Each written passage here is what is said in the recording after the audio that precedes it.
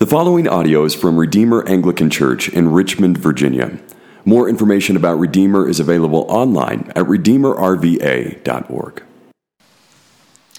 Our Old Testament reading this morning comes from Psalm 56. You can find that on page 476 of your Pew Bible.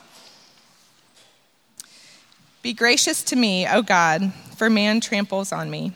All day long an attacker oppresses me. My enemies trample on me all day long, for many attack me proudly. When I am afraid, I put my trust in you. In God, whose word I praise, in God I trust, I shall not be afraid. What can flesh do to me? All day long they injure my cause. All their thoughts are against me for evil. They stir up strife, they lurk, they watch my steps, as they have waited for my life. For their crime will they escape? In wrath, cast down the peoples, O God. You have kept count of my tossings, put my tears in your bottle. Are they not in your book? Then my enemies will turn back in the day when I call. This I know, that God is for me. In God, whose word I praise, in the Lord, whose word I praise, in God I trust, I shall not be afraid. What can man do to me? I must perform my vows to you, O God. I will render thank offerings to you. For you have delivered my soul from death, yes, my feet from falling, that I may walk before God in the light of life. The word of the Lord. Thanks be to God.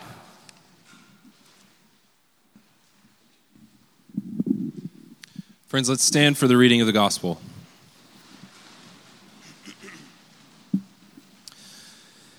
The gospel reading this morning comes from Matthew chapter 10, verses 26 to 33. That's on page 815 of your Pew Bibles, these black Bibles like this one right here. And just as a reminder, if you don't own a Bible, you're welcome to take one of these home with you as a gift from us. This is the Holy Gospel of our Lord Jesus Christ, according to St. Matthew. Glory to you, Christ. So have no fear of them.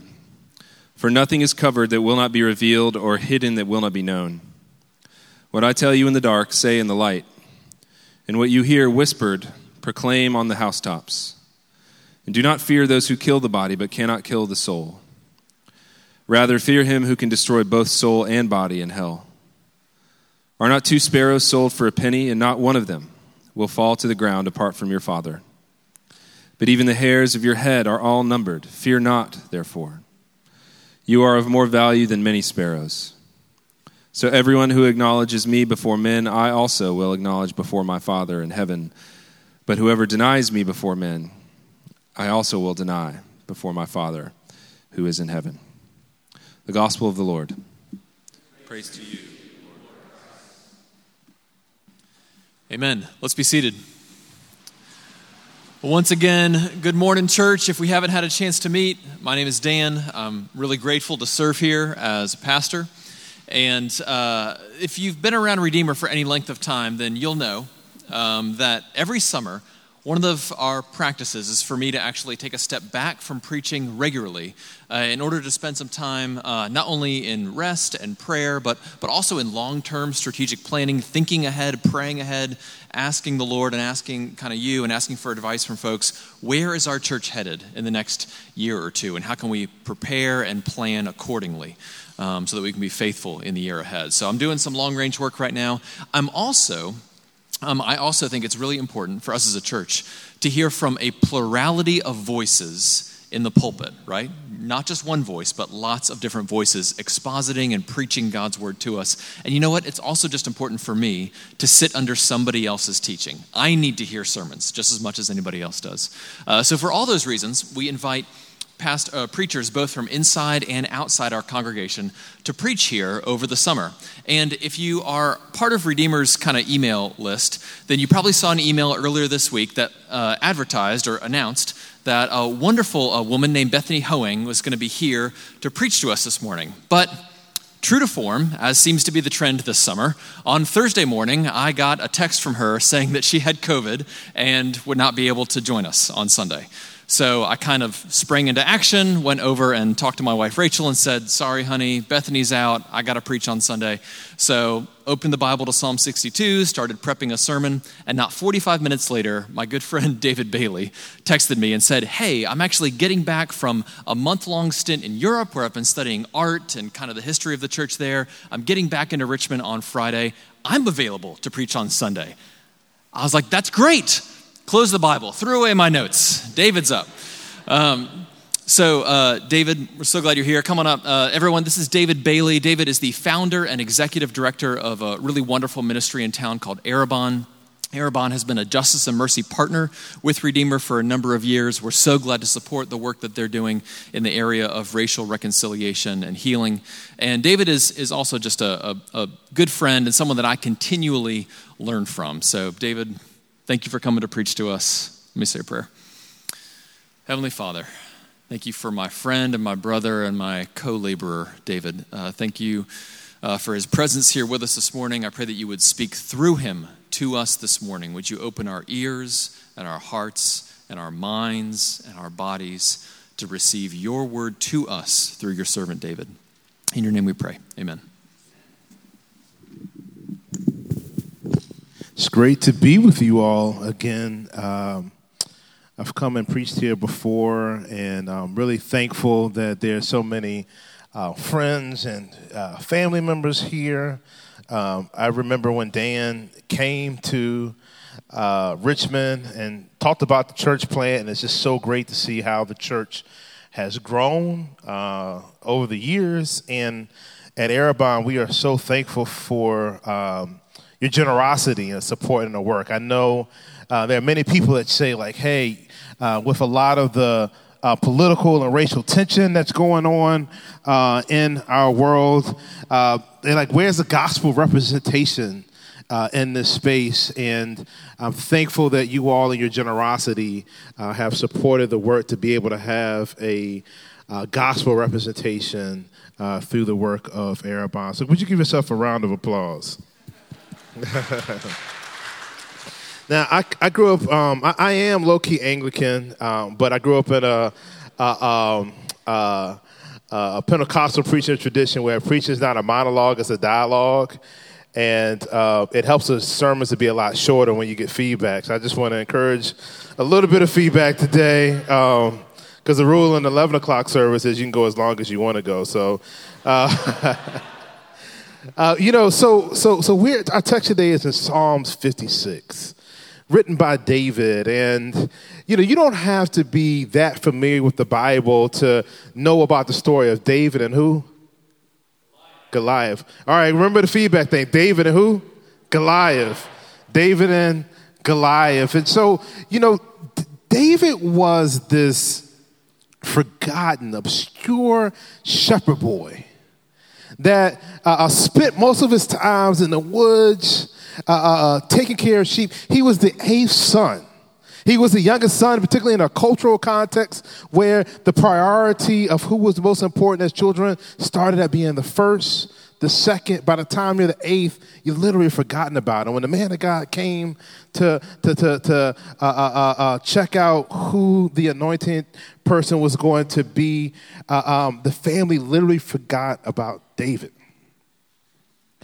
And so it was in the midst of, there was this war that was going on between the Israelite and the Philistines, and there was a showdown with this guy named Goliath, and David's older brothers were out at this site of this showdown, and there was a standstill between Saul and his army and Goliath and his army. And so David was, as the youngest, was sent on an errand to go and to provide some gifts, some food for his brothers. It's in the midst of that this obscure shepherd boy, 8th son, ends up stumbling into the will of God, and he experiences the greatest peak of his life. He ends up defeating Goliath and becomes a national figure. He becomes like a person of national prominence. He gets celebrated for defeating this great giant, this enemy of Israel, doing the will of God. He becomes a friend of the royal family and doesn't even go back and visit his father. He becomes friends, BFFs with Jonathan, the son of the king. The king puts him in charge of armies and he deals with vocational success. And he's at the peak of his greatest time of his life. So the reputation starts to go around. He says that folks say Saul killed 1,000 and David killed 10,000. And if this was in 2022 in the age of Instagram, there would have been a meme that would have came out with Saul's face that said, haters are going to hate. Oh, Saul became a hater. I mean, he was an insecure public official that was upset that people were more excited about David than they were about Saul. And so out of his insecurity, he began to have envy and hatred and eventually was like, I'm not going to kill him. And you see him like say that twice. That's kind of a weird thing to say. I'm not going to kill you, but, let me figure this out. And so what he decides to do, instead of killing himself, he ends up figuring out a way he can send other people to kill him as an insecure public official. And so what he does is he says, oh, you know what? I want to not just have David to be a family friend. I want to actually bring David into the family. And he offers David the hand of marriage of his daughter. He figures that, hey, maybe what I'll do is I'll set this up in a way where if I bring a part of his family, get him to fight the Philistines, maybe those folks can kill him. And so he says, hey, if you want to have my daughter's hand in marriage, then you got to get 100 foreskins. July 1st, my wife and I celebrate our 16th year anniversary. And I remembered 16 years ago when I asked my father-in-law for my wife's hand in marriage. And let me say, I'm really glad that he didn't require 1 foreskin, let alone 100. But David, being the overachiever that he is, he got 200 foreskins. And David was more successful, and Saul got crazier and crazier and more envious. And then his anger ended up coming out so much that he actually threw a spear and tried to kill David. David, being an agile young man, got out the way, was able to flee. For whatever reason, Saul kind of said, oh, I lost my senses. David, can you please come back? Can you, just play the harp for me again and be a great minstrel? And so he came back, but then Saul's anger, as the reputation started to go more and more and more and more and more and more, his anger began to get the best of him again. He tries to kill David again. Well, during the midst of this drama, of this stress and this precipice of hostility, Jonathan and David become even closer friends. They move beyond friends to become dear brothers. I mean, they become lifelong brothers and get into a covenant with one another. And the closer that they got, and the more that Saul understood it, the angrier Saul got. And it got to such a point that Saul decided, hey, I am definitely going to kill him. And Jonathan was put in a position where he had to choose between his father and his brother. And in chapter 20, you find one of the most dramatic departures in Scripture. Every time I read 1 Samuel 20, I hear the soundtrack. I see the drama that is being talked in this dialogue of two brothers that are in the field, and they know this is the last time that they're going to have to see each other. I hear the soundtrack. I hear the slow motion tear that's like falling down their eyes. And here it is that David, in order to save his life, he has to lose the closest brother that he has ever had.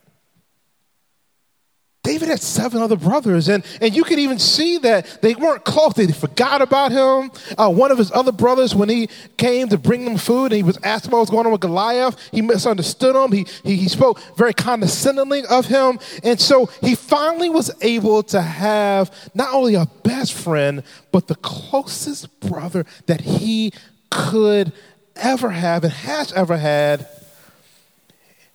And he moved from the greatest peak in the midst of the deepest valley. He had to lose a brother. He moved from being a friend to a family to a foe. From a friend to a family to a foe. From a friend to a family to a foe. And in the midst of that, he is in the deepest valley, and he has to run for refuge. And the place that he finds refuge is in the midst of the enemy's camp of the Philistines. This is the same place where he killed the greatest leader. He got a reputation for killing 10,000 people, and then there were 200 foreskins that he collected. And he has to find refuge in the enemy's camp. And the only people, while he is in his deepest valley, moving from a friend to a family to a foe, he is surrounded by the distress, the in debt, and the discontented. And David is like, how in the world did I get here? How did I get here from being like the greatest one, the greatest soldiers and public figures to being around the in debt, the distressed, and the discontented? And it's out of this context Psalm 56 is written. He says, "Be merciful to me, my God. For my enemies are in hot pursuit, and all day long they press their attack. My adversaries pursue me all day long, and in their pride many are attacking me." Brothers and sisters, betrayal, there is no type of pain like the pain of betrayal. I mean, even with people you don't even know that well, like people you work with, that you could, you're collaborating with them and you work with them, but if one of them betray you, it's like the OJs. They say they smile in your face all the time. They want to take your place. Backstabbers. There is no kind of pain like betrayal. I mean, you could have some friends who you have shared intimacy with, and they've been close and they were there for you, and then they all of a sudden change and turn their back on you. There is no pain like betrayal. As a pastor, there are times where you have families that you see, like it could be in a time of death, and there might be like an inheritance or some type of situation, and you see betrayal that happens, or you're in a pastoral counseling session and there's infidelity that happens, and there's no kind of pain like the pain of betrayal.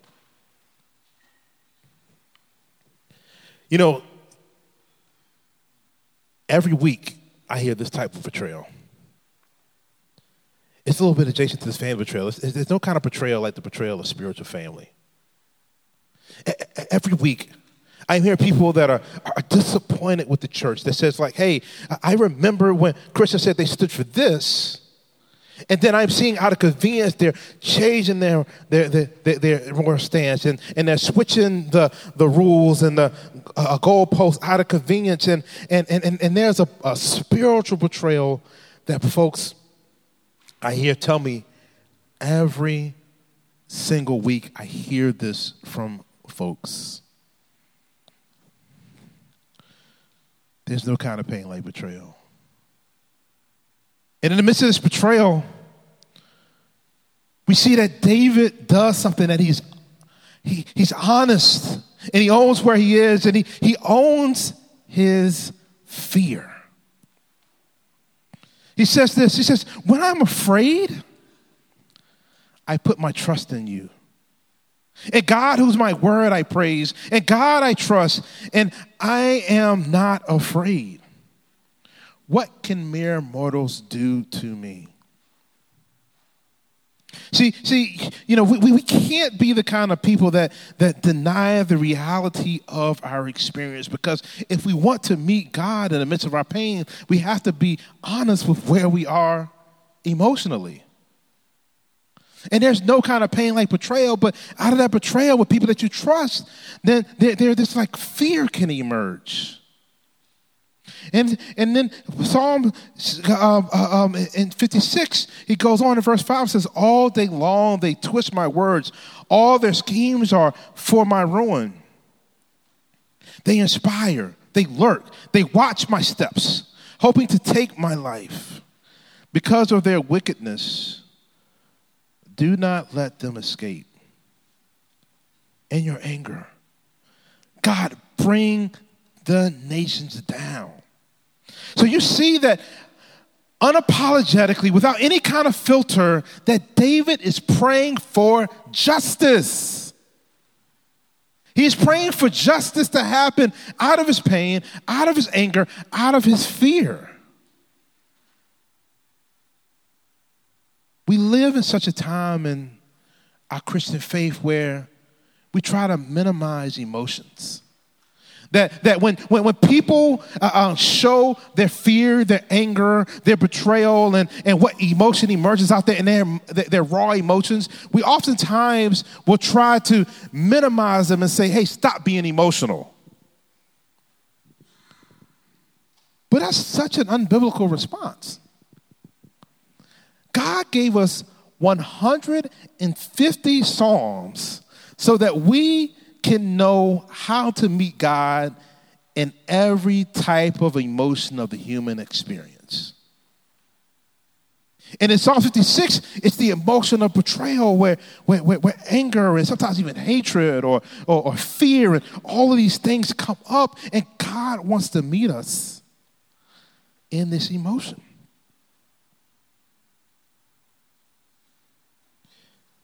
So check out this next part of prayer. David says, God, record my misery. List my tears on your scroll. Are they not in your record? See, David is praying a prayer and say, God, would you be empathetic to me? Would you pay attention to my feels? Would you pay attention to my pain? Don't just only just like fix it. I want you to understand the kind of agony that they brought to me. We Christians have to learn how to be empathetic people. We got to learn how to engage in the kind of empathy that God meets us with. But we also have to allow God to meet us with his empathy as we're honest with the challenges that we deal with in this human experience. It's in the midst of God, meeting in the pain. He says that my enemies will turn back, and when I call for help, and by this I will know that God is with and for me. There's a saying that people don't care how much you know until you know how much you care, and this is something that God practices with us.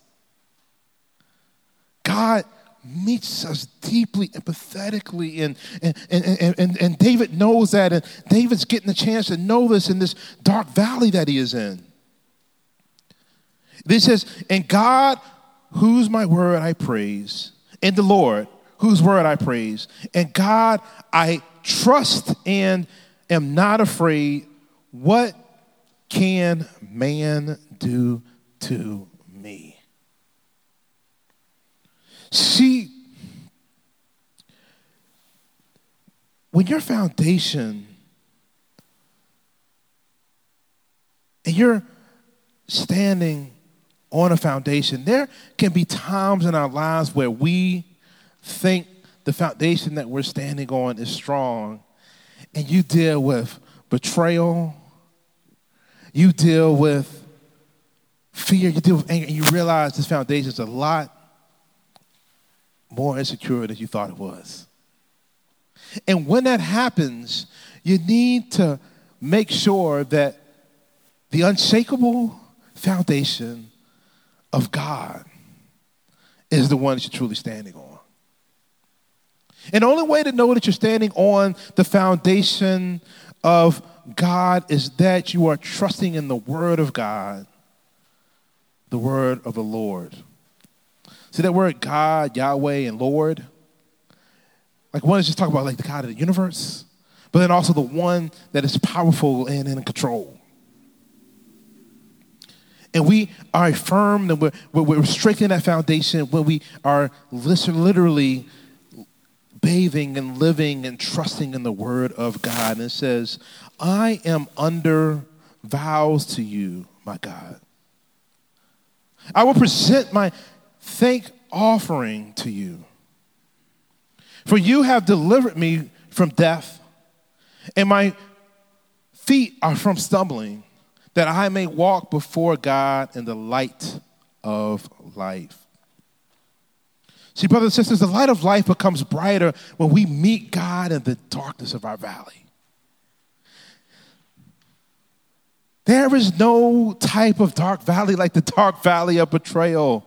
Whether you are in a work situation and your finances are dependent on it, your livelihood is dependent on it, or you are with your friends and your friends betray you, or you're with family or a life partner and they betray you, there is no type of pain like this betrayal, no type of dark valley like this betrayal when your spiritual family or church or those you've built your spiritual foundation with and there's a betrayal. God has given Psalm 56 to help navigate through this type of betrayal. You could be dealing with this situation now, but if you keep on living, there's going to be a period of time where you're going to deal with some kind of betrayal. And know that the Lord has given you this gift to be able to meet God in the darkness of your valley. Let us pray. Lord God, we are thankful that literally thousands of years ago,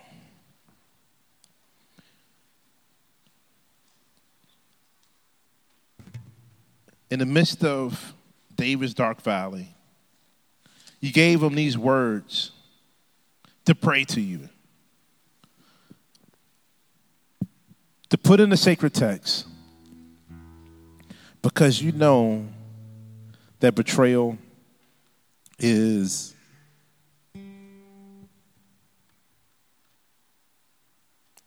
the inevitable for the human experience.